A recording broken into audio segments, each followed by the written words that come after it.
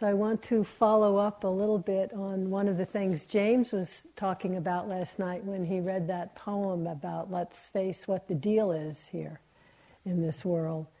And of course the way, I guess the Buddha would describe the deal is the first noble truth, the noble truth of dukkha. And I want to talk about that a little, hopefully in a way that helps us understand it, not in a way that bums us out. But that could happen too. As you know, the Buddha talked about the truth, the Four Noble Truths. The truth of dukkha is to be understood, really understood, not intellectually, but in ourselves. The truth of tanha, craving, the origin of suffering, of dukkha, is to be abandoned. The truth of nibbana, of the ending, the cessation of craving, of confusion, the heart and mind of non-clinging is to be realized. And the fourth truth, the path of practice, of awakening, the Eightfold Noble Path is to be developed. So no way I'm going to get through all four tonight. Maybe the first one, maybe. But I want to just start by just saying a couple of things that I've mentioned before, but just to remind us again that meditation or cultivation, bhavana, it's the work of the mind. Our whole path is really the work of the mind. The mind and body work together, of course, but it's the mind, it's the heart where suffering arises, where confusion ceases. And I want to read just a definition for you to think about. I am in no way claiming this is the ultimate definition. I'm just throwing a couple of ideas out. Not think about, but just let them rumble around in there, or not. Andy Alensky, who's the director of the Barry Center for Buddhist Studies, and he's also a Pali and Sanskrit scholar, he gave as his definition, he's talking about the dynamic nature of mind, our mind. And he says, in Buddhism, the mind is not a subject that has objects. Well, there's not some steady state subject that has objects as content, but is rather the activity or process of cognizing a flow of events. That's the main point of it. The mind is an activity, a process, cognizing a flow of events. No thing, no steady state. And yet meditation is the work of the mind, of recognizing and understanding how the mind works, how suffering arises, how suffering dissipates in the mind. And so the third thing I'm just throwing out as an interesting observation, again, I'm not just throwing it out as an interesting observation. I was listening to a talk of Joseph Goldstein's recently, and he, in this talk, was mentioning something that his teacher and one of my teachers, Sayadaw U Pandita, said to him 25 years ago. And it had such an effect, he was remembering it again, just as such a non-provisional statement it was. And so what Sayadaw said, that Joseph was remembering, that I'm telling you third hand, was that 100% of our suffering is caused by kilesa in the mind. 100%.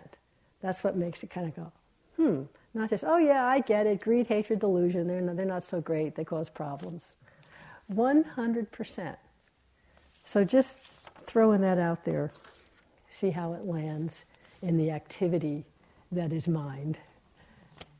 Because it really makes it clear, if that's so, or if we even contemplate in that way, that suffering is clearly not being called the same thing as difficult experience.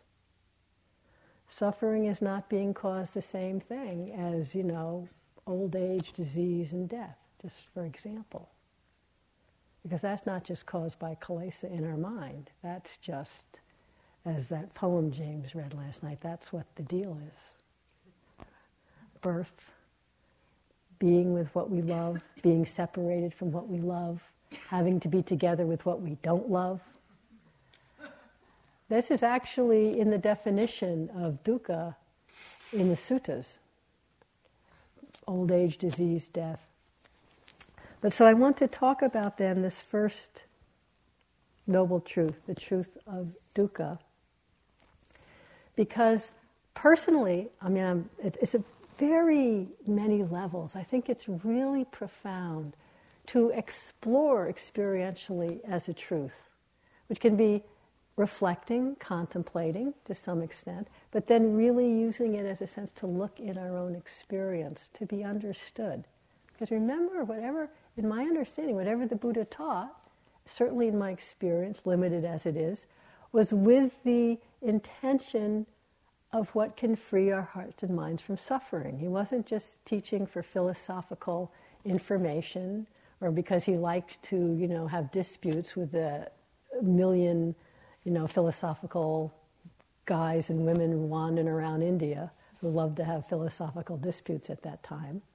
So if he, out of everything he knew, and he often said, pick up a handful of leaves and say, "Oh, bhikkhus, which is more, the leaves in my hand or all the leaves in the forest?" So that's a duh question, right? And they would say, "Oh, yes, Lord, the leaves in the forest are so much more, yeah." And he said, "Very good." No. He said, what I know with this mind of a Buddha is as to the leaves in the forest, but what I teach is as to the leaves in my hand, but that's all you need to free your hearts and minds. So what he picked, one has to assume, or one does, or I do, assume, he picked what he thought would be useful. The Four Noble Truths, as Sally said the other night, that was his first teaching. And the first truth, what do we need to understand to free our hearts and minds, the truth of dukkha? And so just to share some thoughts about it. First, just to start with a translation. So often, dukkha is translated into English as suffering. And certainly that must have some accuracy because, the really great translators translate it that way. But in terms of the meaning of it and what suffering as a word connotes or brings up in the mind of an English speaker, and of course I don't really know how it's translated in other languages, so I can only say this in English. But for me, and I know I'm not the only one, when I hear suffering, some quality of aversion in the mind isn't too far behind. I don't hear suffering as in a neutral way, really, right? It has connotations. It ain't good, suffering, right? And the whole rap that Buddha's a really downhead philosophy religion because it teaches life is suffering. And if you translate dukkha as suffering, that is what the First Noble Truth is saying. But it's really so important and so clear. See, the First Noble Truth, life is not about cultivating aversion in our minds. I never wanted to cultivate aversion because that's a function of delusion. That's exactly suffering. And by suffering, I mean suffering. So the word dukkha, as many of you have read the book of Analayo and the Satipatthana Sutta, and he goes into the translation of the word dukkha, which I quite liked. It just really speaks to me as being more accurate and useful. And that's really, my bottom line is useful. What helps us see the truth? We know we're recognizing accurately when our heart and mind is, even for a moment, released from confusion, from delusion. So one of his breakdowns of the word dukkha is, he takes the prefix duh, as difficulty, and kha as meaning axle hole. And he relates it to bullock carts, which have these big wooden wheels and a little hole that the axle goes through. And he said, basically, the axle doesn't properly fit the hole, and so there's always friction. There's always some difficulty. There's always some rubbing. I think that's a great definition of dukkha, of the First Noble Truth. And just to completely sidetrack, I will say that 3 weeks ago, actually, I was riding in a bullock cart drawn by oxen. And there are so many ways that there's friction, that it's uncomfortable. I can't even begin to tell you. We were in some little village way in the north of Mandalay with the Sayadaw U Indaka, where several of us had gone with him to offer some. We were offering some dana support. We being 6 of us who are stand-ins for all of the many friends in the States, in Europe, and Australia, and in Burma, who have just offered dana to offer to various nunneries, to poor villagers, to just different places that we could. And it was really a fun thing to be the representatives, to be able to offer that. So we went with Sayadaw to his village, and why did we pick his village over all the others? Just because the Sayadaws come to Yangon, but if they get well known, they're like really responsible for their village because the government basically does nothing. And so a Sayadaw, a teacher who's come and has his own center in Rangoon, is sort of like, the local boy made good. So when he goes back, he really does a lot to bring in support to these villages. So this village, as most, had no electricity at all. And we were able to offer some solar panels, which gave solar electricity so all the streets have lights, which they didn't before at all, and the school could have electric lights, so they could actually study at night, which is great. And it's just so different, because the roads are just dust, a lot of dust. And in terms of why lights are good, something maybe I never thought of. Several people said it's so great because now we can walk at night without being afraid of being bitten by vipers. And you're bitten by a viper, you die if you don't immediately have access to the serum. So it's not a small thing. So anyway, we were visiting there, and we did some other things there. And I think Sayadaw thought in between all the meetings he had to either entertain us or get us out of the way. I'm not sure which. So he told us basically we were to go on these bullock cart rides to see some watermelon fields. This was like a 45-minute ride over not even roads. And the roads are, I'm not kidding, like, 6 inches thick with dust. There's no such thing as pavement. But these are like deeply rutted, huge boulders, jutted roads through the fields to this watermelon patch. So they, put us in the back of these bullock carts, which they don't have springs,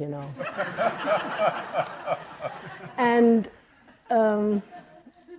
I think my cough now is really the result of the 2 bushels of dust that I inhaled on that ride. I'm not actually exaggerating. And it's like so many ways that you could say, I see what dukkha means in relationship. It just is not really a smooth experience. And there's some beautiful stuff. I mean, the watermelon feels okay, but passing through all the farms and kind of being out in nature, that was kind of nice. Watching the people look at us, oh yeah, look at all the white people going through in the bullock cart, and it felt like an idiot. And that was another part. And then, we get out there and we were with nuns, and it was like 45 minutes away. The nuns have to eat their meal be done by noon, usually the meal's at 10:30. By the time we got out there, it was 11:30. And we're saying, the nuns have to eat. The bullock cart guys unhitched the bullocks and wandered off somewhere. And so we just said, okay, we just start walking back. Turns out, if we went along the river, which was a beautiful walk, we could get back in 10 minutes. Like, okay, what was this all about? So I think he did just want to get us the heck out of there. Who knows what was going on? You never really know what's going on over there. Anyway, so that was a little side thing. But I really feel I have a deep sense of dukkha as a word for the friction, the unsatisfactory nature of a bullock cart axle haul. Difficulty, uneasiness, or as Bhikkhu Bodhi describes it, the basic unsatisfactoriness that runs through our lives. Doesn't mean every moment. Or as Ruth Dennison used to say, It's the little leak in the canoe, darling. Just when you think everything's going fine. So, insecurity, unsatisfactory, unreliable. So this is, I think, in a broader way, a more, to me, useful and pertinent definition of dukkha as the First Noble Truth. And as you know, of course, it includes that list of things that are difficult, physically difficult, dukkha dukkha, as it's actually described, the actual unpleasant, painful experiences, that these are part of life. The First Noble Truth isn't saying this is all of life, but saying, yes, this is part of life. And I think that's what James was talking about last night, that in our not deeply understanding that this is just how it is. Difficult stuff happens, painful stuff happens to everybody. It's not some mistake, some cosmic mistake that somehow slipped in, you know. And on an intellectual level, of course, we understand that, but somehow deep within there's that resistance, and what James was talking about, in the sense of being humbled, but more towards the end when he talks about when we really, in that moment of just pure accepting presence. Oh yes, this is how it is. Take something simple like a knee pain. All the stuff the mind goes through in resistance, in reaction, and how to fix it, and going to the hospital, and pretending we're accepting, and all that stuff. You know all that stuff. And then there's the moment which we cannot do by will, because will is wanting, and wisdom does not come from wanting. In that moment of, I give up, because there's nowhere to go to get away from this. So let's just really be here.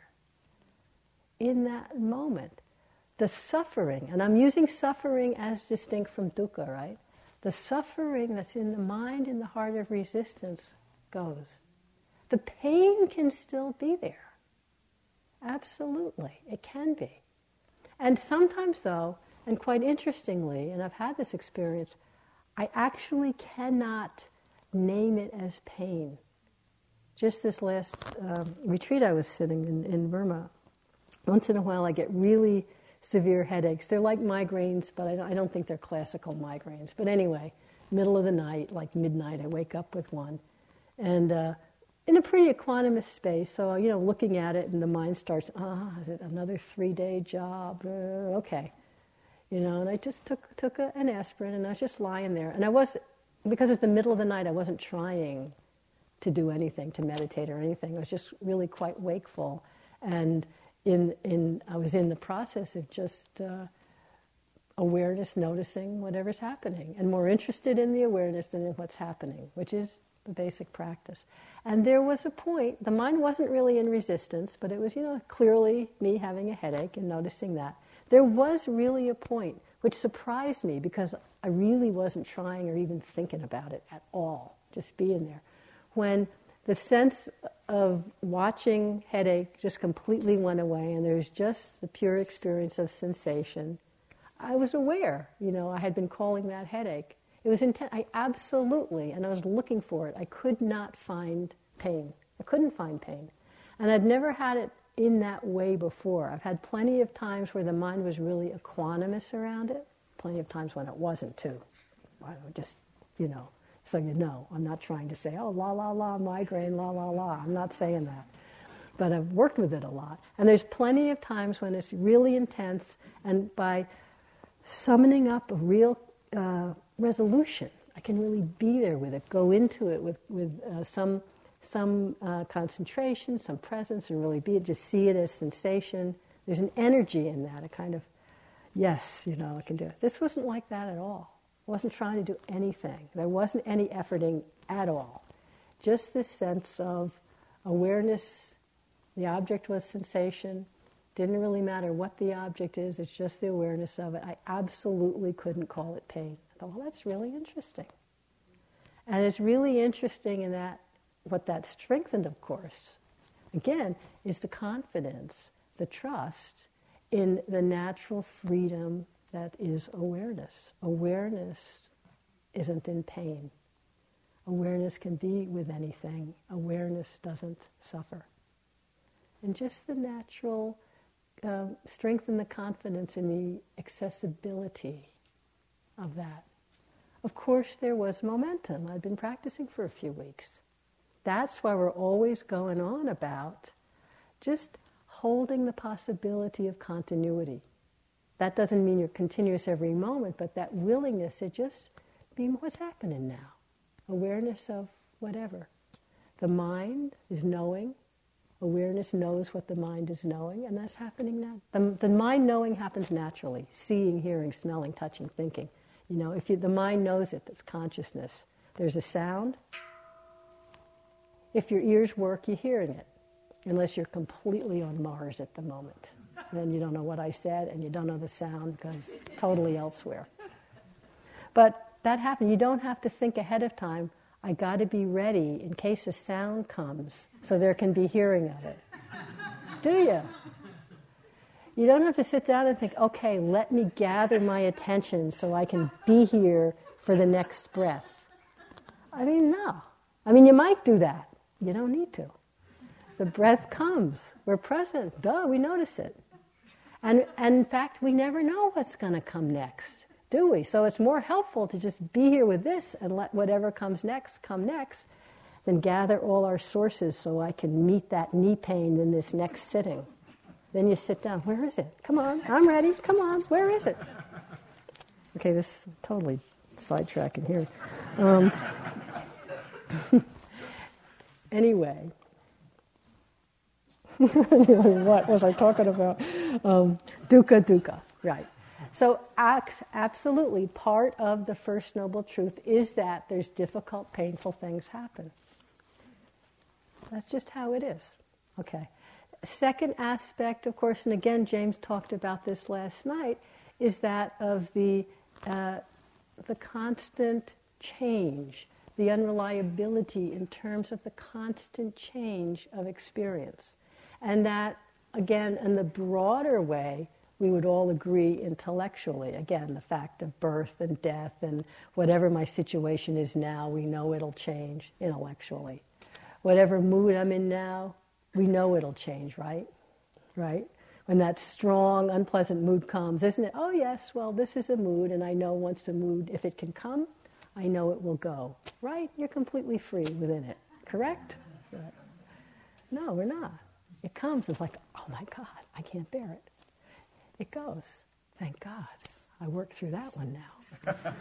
It comes back again, and then we take that as a sign we did something wrong. And that's right there, not understanding the First Noble Truth.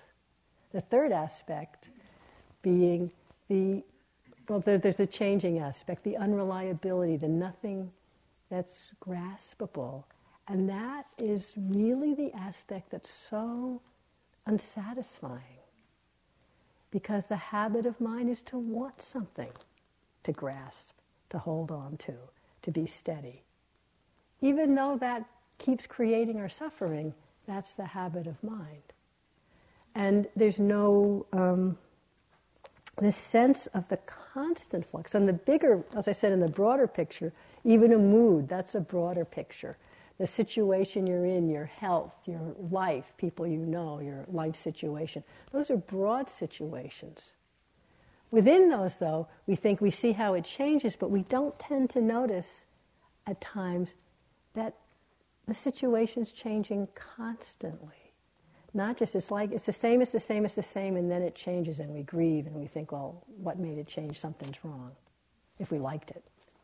If we don't like it, we think, why doesn't it change? Something's wrong. But really, this aspect of dukkha is really the aspect that Stephen Batchelor is so fond of calling these days contingency.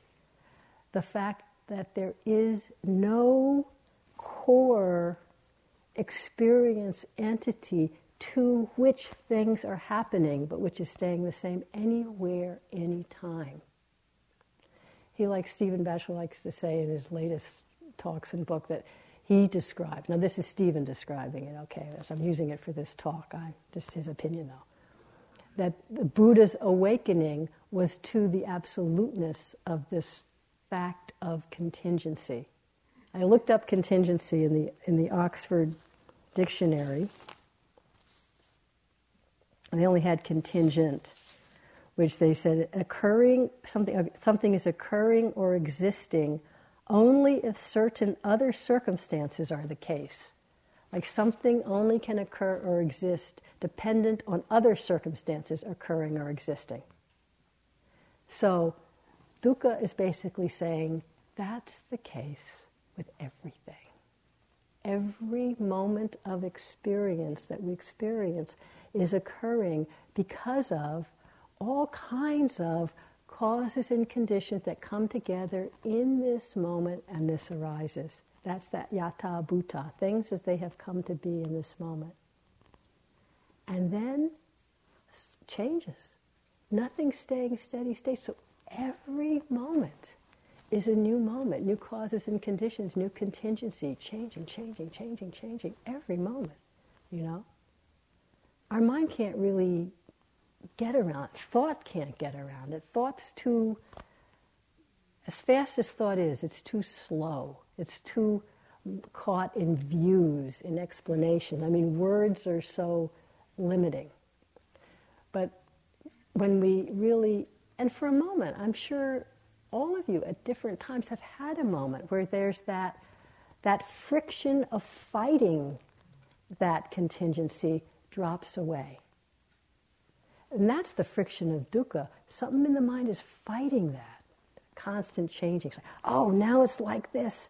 Let me figure out what all the conditions are, and then I can make it happen and stay like this, right? Don't we do that? As if it's possible. How can it be possible? How often have you thought or said, oh, here's that anger again. I know this really well. Here's that knee pain again. I know it. No way is anything happening again. The mind isn't even the same. Every moment the mind is different. The suffering in the mind, as the Buddha says, comes when there's greed or aversion or confusion in the mind. That sensation we're calling knee pain is a different sensation from the last moment. And the mind that knows it, the qualities in that knowing moment of consciousness, could be completely different from the last moment that similar knee pain arose. Completely different. Which is really, thank God. Because that's why we can be really caught in something one moment and really experience freedom the next. And reverse is also true. But it's like we don't have to despair. You can if you want, but we don't have to despair because nothing's steady state. And the mind that wants it, okay, that's the friction. But those moments when it's just, wow, it's just like this, and you're not referencing past or future, you're not fighting with anything, those are so alive, aren't they? So peaceful. Rather than looking for how to make it happen again, turn back and notice what the quality of mind feels like then, what the quality of awareness feels like. As we talk about noticing when there's greed, when there's confusion, when there's aversion, noticing those qualities, because then we can't rely on what the mind's telling us when those are there. You can't.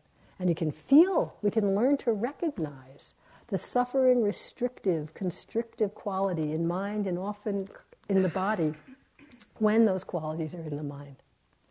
But our meditation practice isn't just about noticing that. You may think that is all we talk about, but it's not. It's also, and even more, noticing what the wholesome, the kusala mind feels like.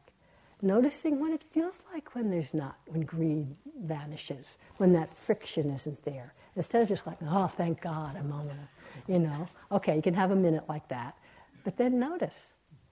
I remember one friend described as the awareness or the knowing mind just feels kind of, she said, squeaky clean, just kind of nothing in the way. And then, wow, I'm having such a squeaky clean moment, and you can feel the constriction come in. No blame, no problem. Feel the constriction come in. The Buddha said greed, hatred, delusion are makers of measurement in the mind. So we're here to just learn how it works. Learn what the mind feels like when it's pure. Learn what it feels like when it's not. Learn if it's true, Is it true that the cause of suffering, and I don't mean dukkha, I mean suffering in our mind, is when there's greed and we don't see it, when there's aversion and we don't see it, when there's delusion and that's even harder to see. But one main way you know delusion is when somehow it's all referring back here. It's all about me. It's all about me. That's a pretty good sign. There's some delusion going on. So the other, I'm on the first page here. I told you there's no way I'd get through all four noble truths. I'm not even getting through dukkha. Okay, so, and the third way dukkha is talked about is just the ongoing nature of it. When there's that friction, when there's that friction.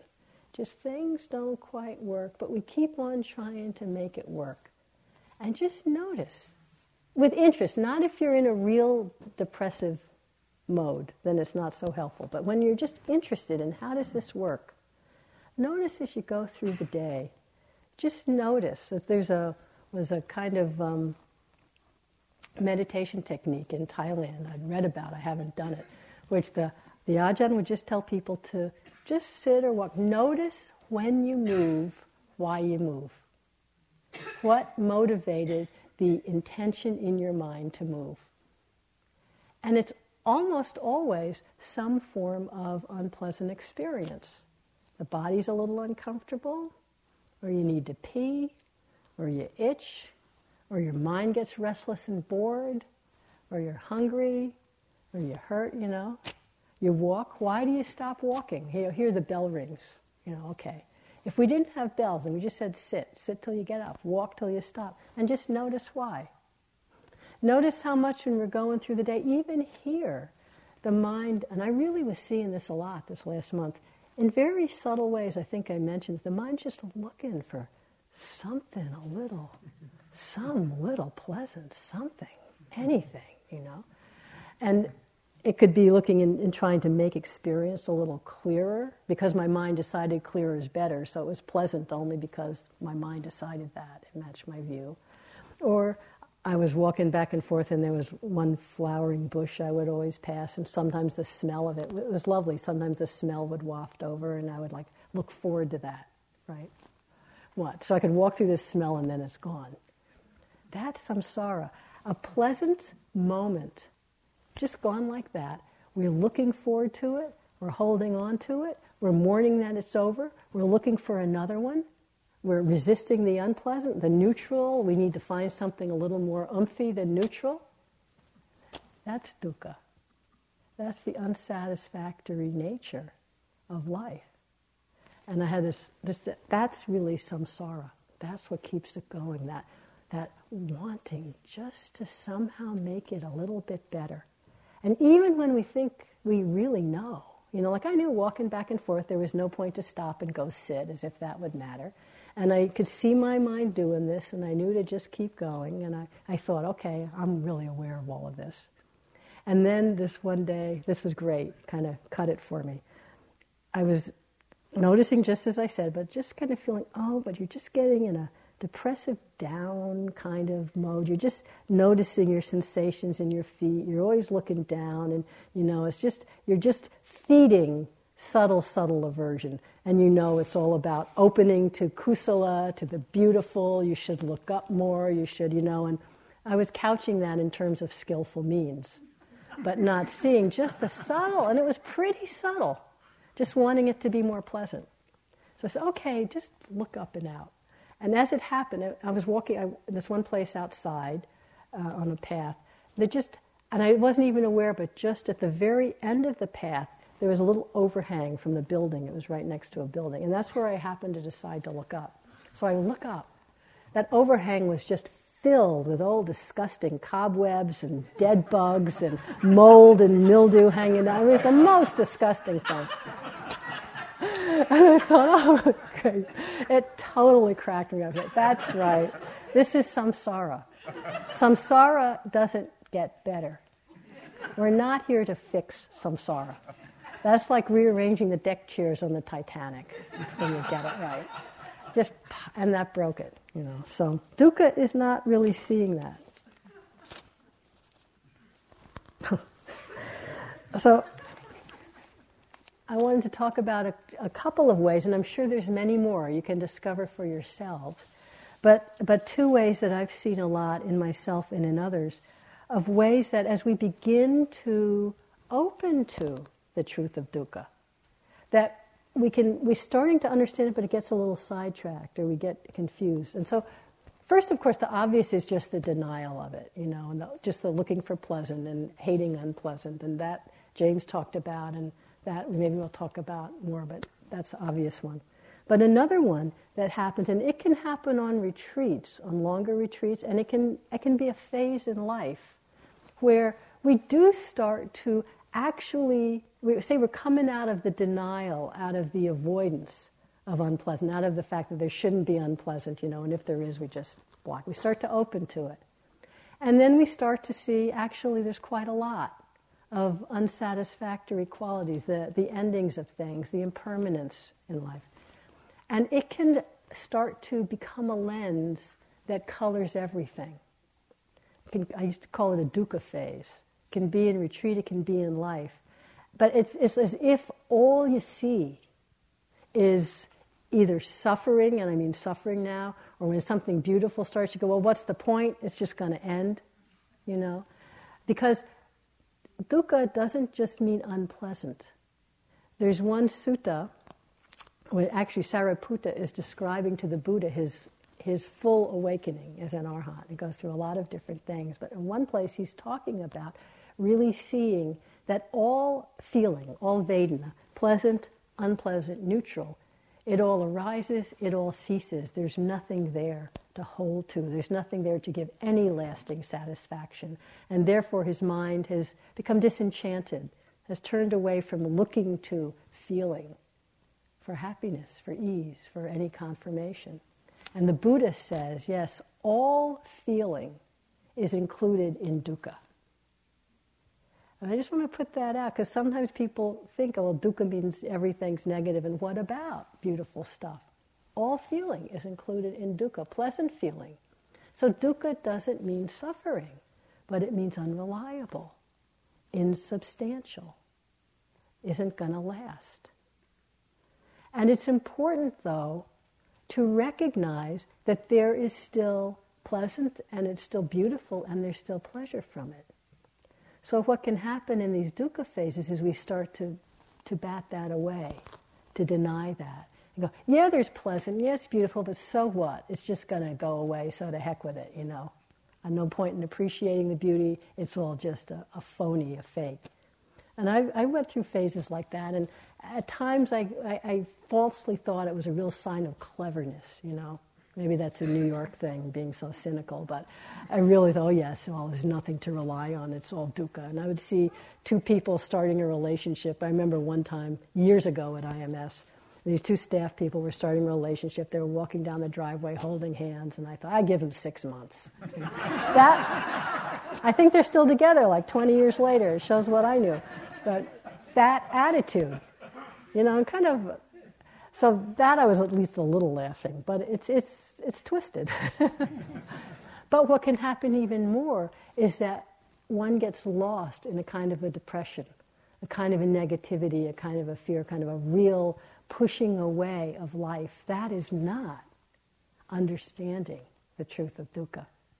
And there's a sutta. This is a little intense, but this is a sutta from the Buddha's time where, I'll just paraphrase it, where the Buddha was giving a talk to some monks, and he was praising as a concentration practice the asubha practices. Asubha means the non-beautiful. It's often translated as foulness, but it's a form of practice where one contemplates either cemetery, decaying bodies, the unbeautiful nature of the body, and it's often given as a way to counteract someone who's really caught in lust.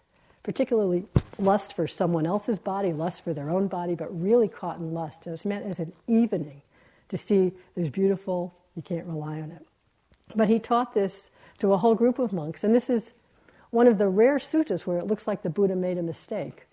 And then he taught it, and then he went off and said, I'm going off to meditate for half a month. Please don't disturb me with anything. And during that month, these monks went off, and they said, well, he was praising this, so let's really concentrate on foulness. Let's really cultivate that. And they got so depressed, they got so negative that actually a bunch of them killed themselves. So that's not what he meant, not what he meant. And at the end, after that, of course, when he came out of his meditation, his retreat, Ananda went and told him, hey, this is what's happening. It's not so good, They got humiliated, disgusted, repelled, really lost in negativity. So then the Buddha went and gave a talk, and you'll like this, on talking about concentration. So this is as a concentration practice, by mindfulness of breathing. So I'll just read this for those of you who are doing mindfulness of breathing. When developed and cultivated, this concentration by mindfulness of breathing is peaceful and sublime, an ambrosial pleasant dwelling. And it disperses and quells right on the spot evil, unwholesome states whenever they arise. So this sense of really getting lost, really getting depressed, if that starts to happen, no, it is, an effective practice, but that's not understanding the First Noble Truth. And bring in simply mindfulness to the depression, to the unpleasant. You don't have to try and fight it away or talk yourself out of it, but you don't have to keep believing it. You don't have to buy all those stories of, oh yeah, the beautiful, forget about it, it's nothing. Feel that sense of sorrow, or the sense of disgust, or the sense of betrayal, or whatever the heck you're feeling. And the steadiness of awareness, the steadiness of mindfulness is really what purifies and changes things. When we're meeting disgust with disgust, all that we're cultivating is disgust, right? So if we meet aversion with, oh, this is really bad, I'm doing it wrong, what's the mind that's noticing filled with? Aversion. Turn around and notice, oh, aversion feels like this. Depression feels like this. I'm not saying it's, oh, wow, great, fireworks, depression feels like this. No, it still feels like depression. But we make the shift, and that's what we're practicing here, from identification, interest, entrancement with what's happening. The object, whether it's a mental object, a physical object, a situation, we shift our interest from that confirming me or causing me torment or being the cause of my happiness or suffering to just noticing the nature of mindfulness, awareness, the mind itself. And when we meet unpleasant with mindfulness, that is what's changing the habit. Trying to, get rid of aversion with aversion is keeping up the habit. Or trying to get rid of aversion with greed, that's the other thing we do, is just changing habits. But just meeting, oh, aversion is like this. Deep sadness is like this. I know it's not easy. I know it's not steady state, and I know we get lost. That's all okay. But this sense of knowing that freedom and suffering is in the mind, our practice, our habit, is really learning to recognize the mind, how it is when there's suffering, how it is when there's not, and learning to trust that more and more. Our habit is so much to give all the power to what's happening. I'm unhappy because, and if we know it's not because of that other person's behavior in the hall, maybe we're to that. They're making a heck of a racket, but I know my suffering is because of my aversion. But then there we say, but I'm suffering because I don't like it, because I have this past history, I should be different, and yada, yada, yada, and I'm suffering because that's happening. And we really come back and say it's possible for that to be happening.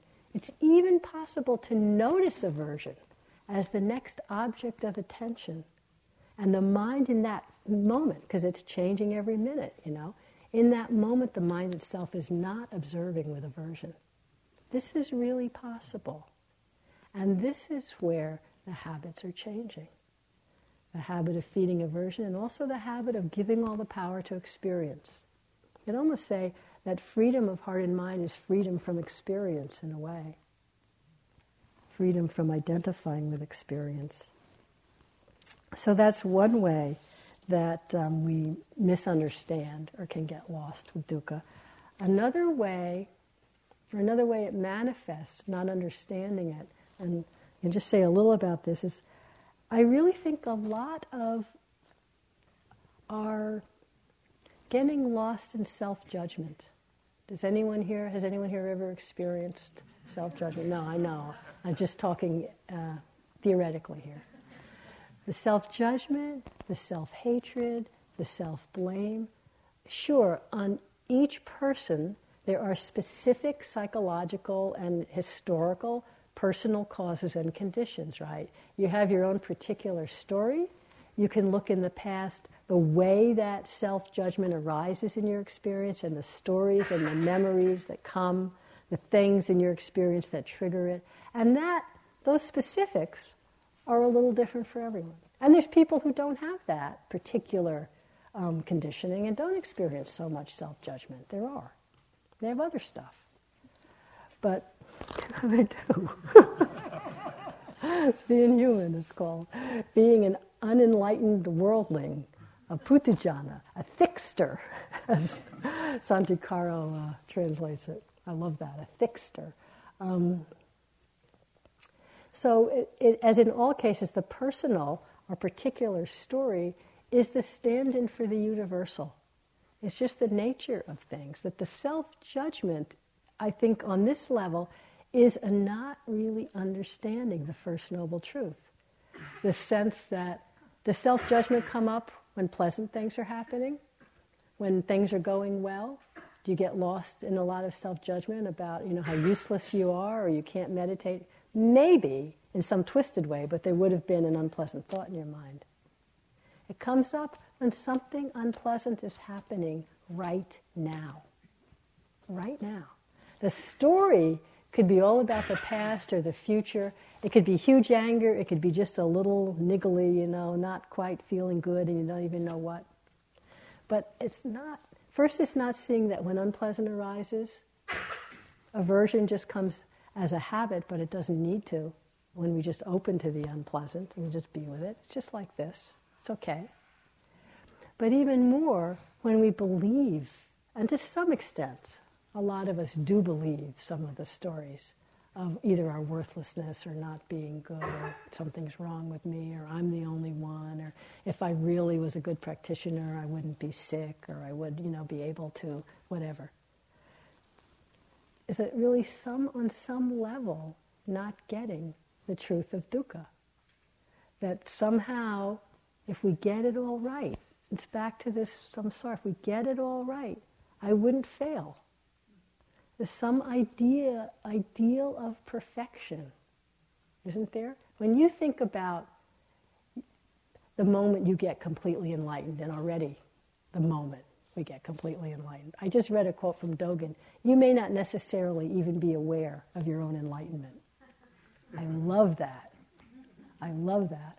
Because I had this real sense once when I was at Ramana Maharshi's ashram. It's like, I don't get to be aware of recognizing no self. That's the whole thing. It's not about me getting to feel how enlightened I am. That's exactly not the case. But so this sense of when you think about what your ideal is, often, I know for me, it creeps in some sense of perfection.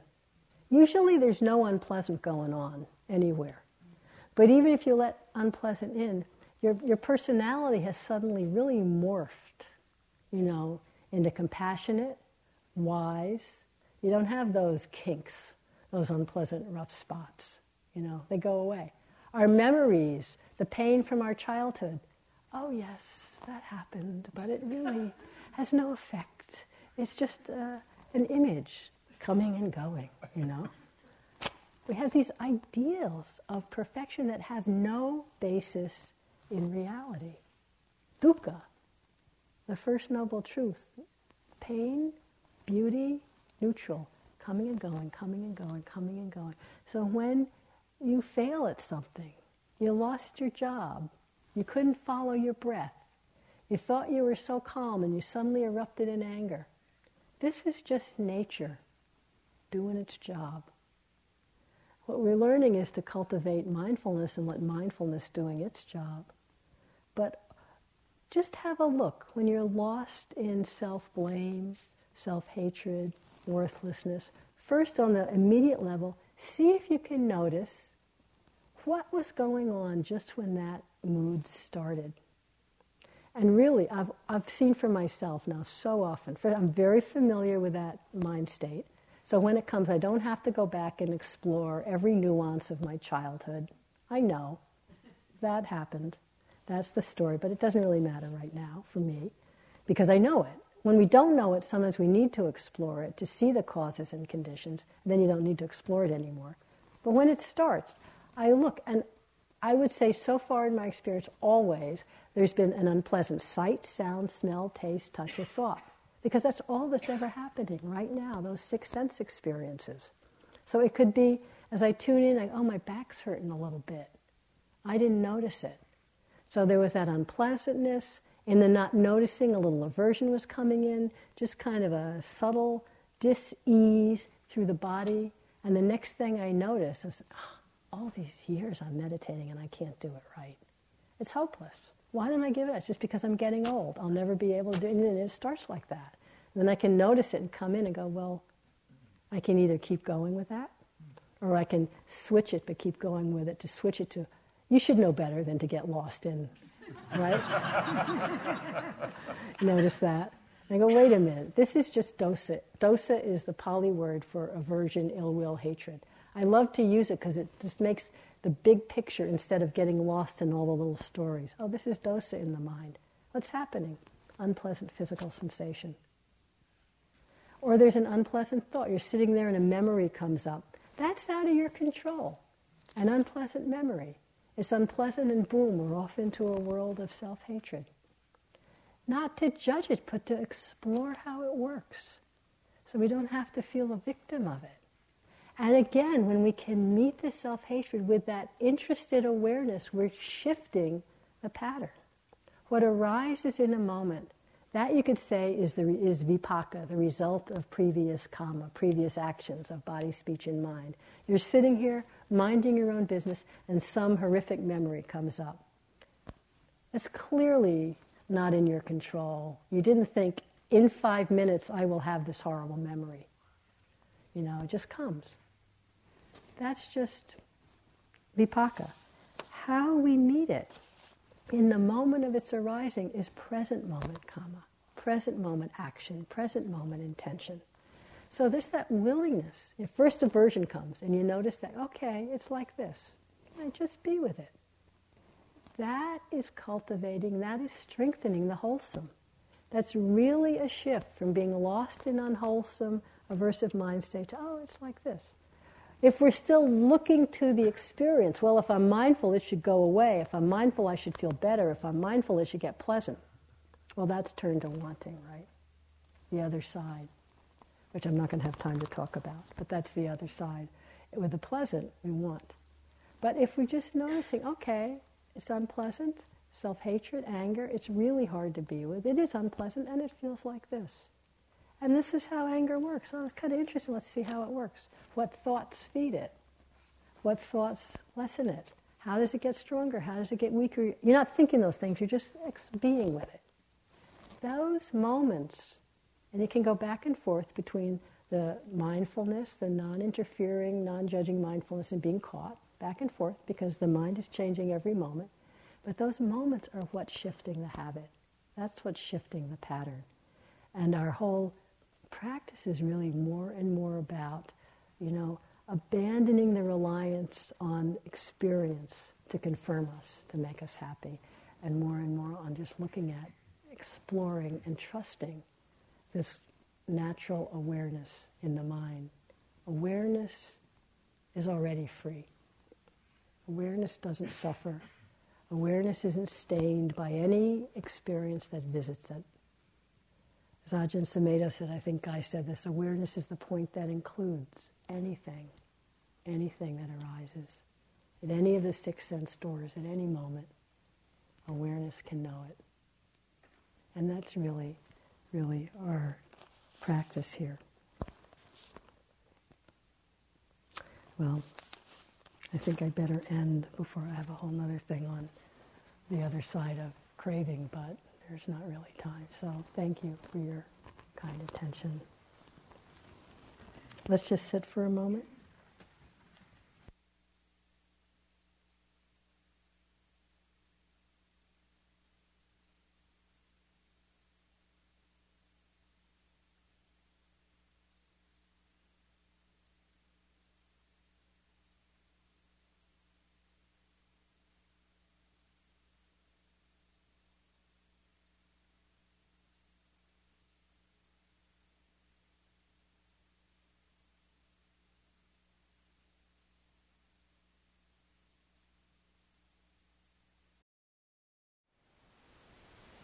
Thank you for listening. To learn how you can support the teachers and Dharma Seed, please visit dharmaseed.org/donate.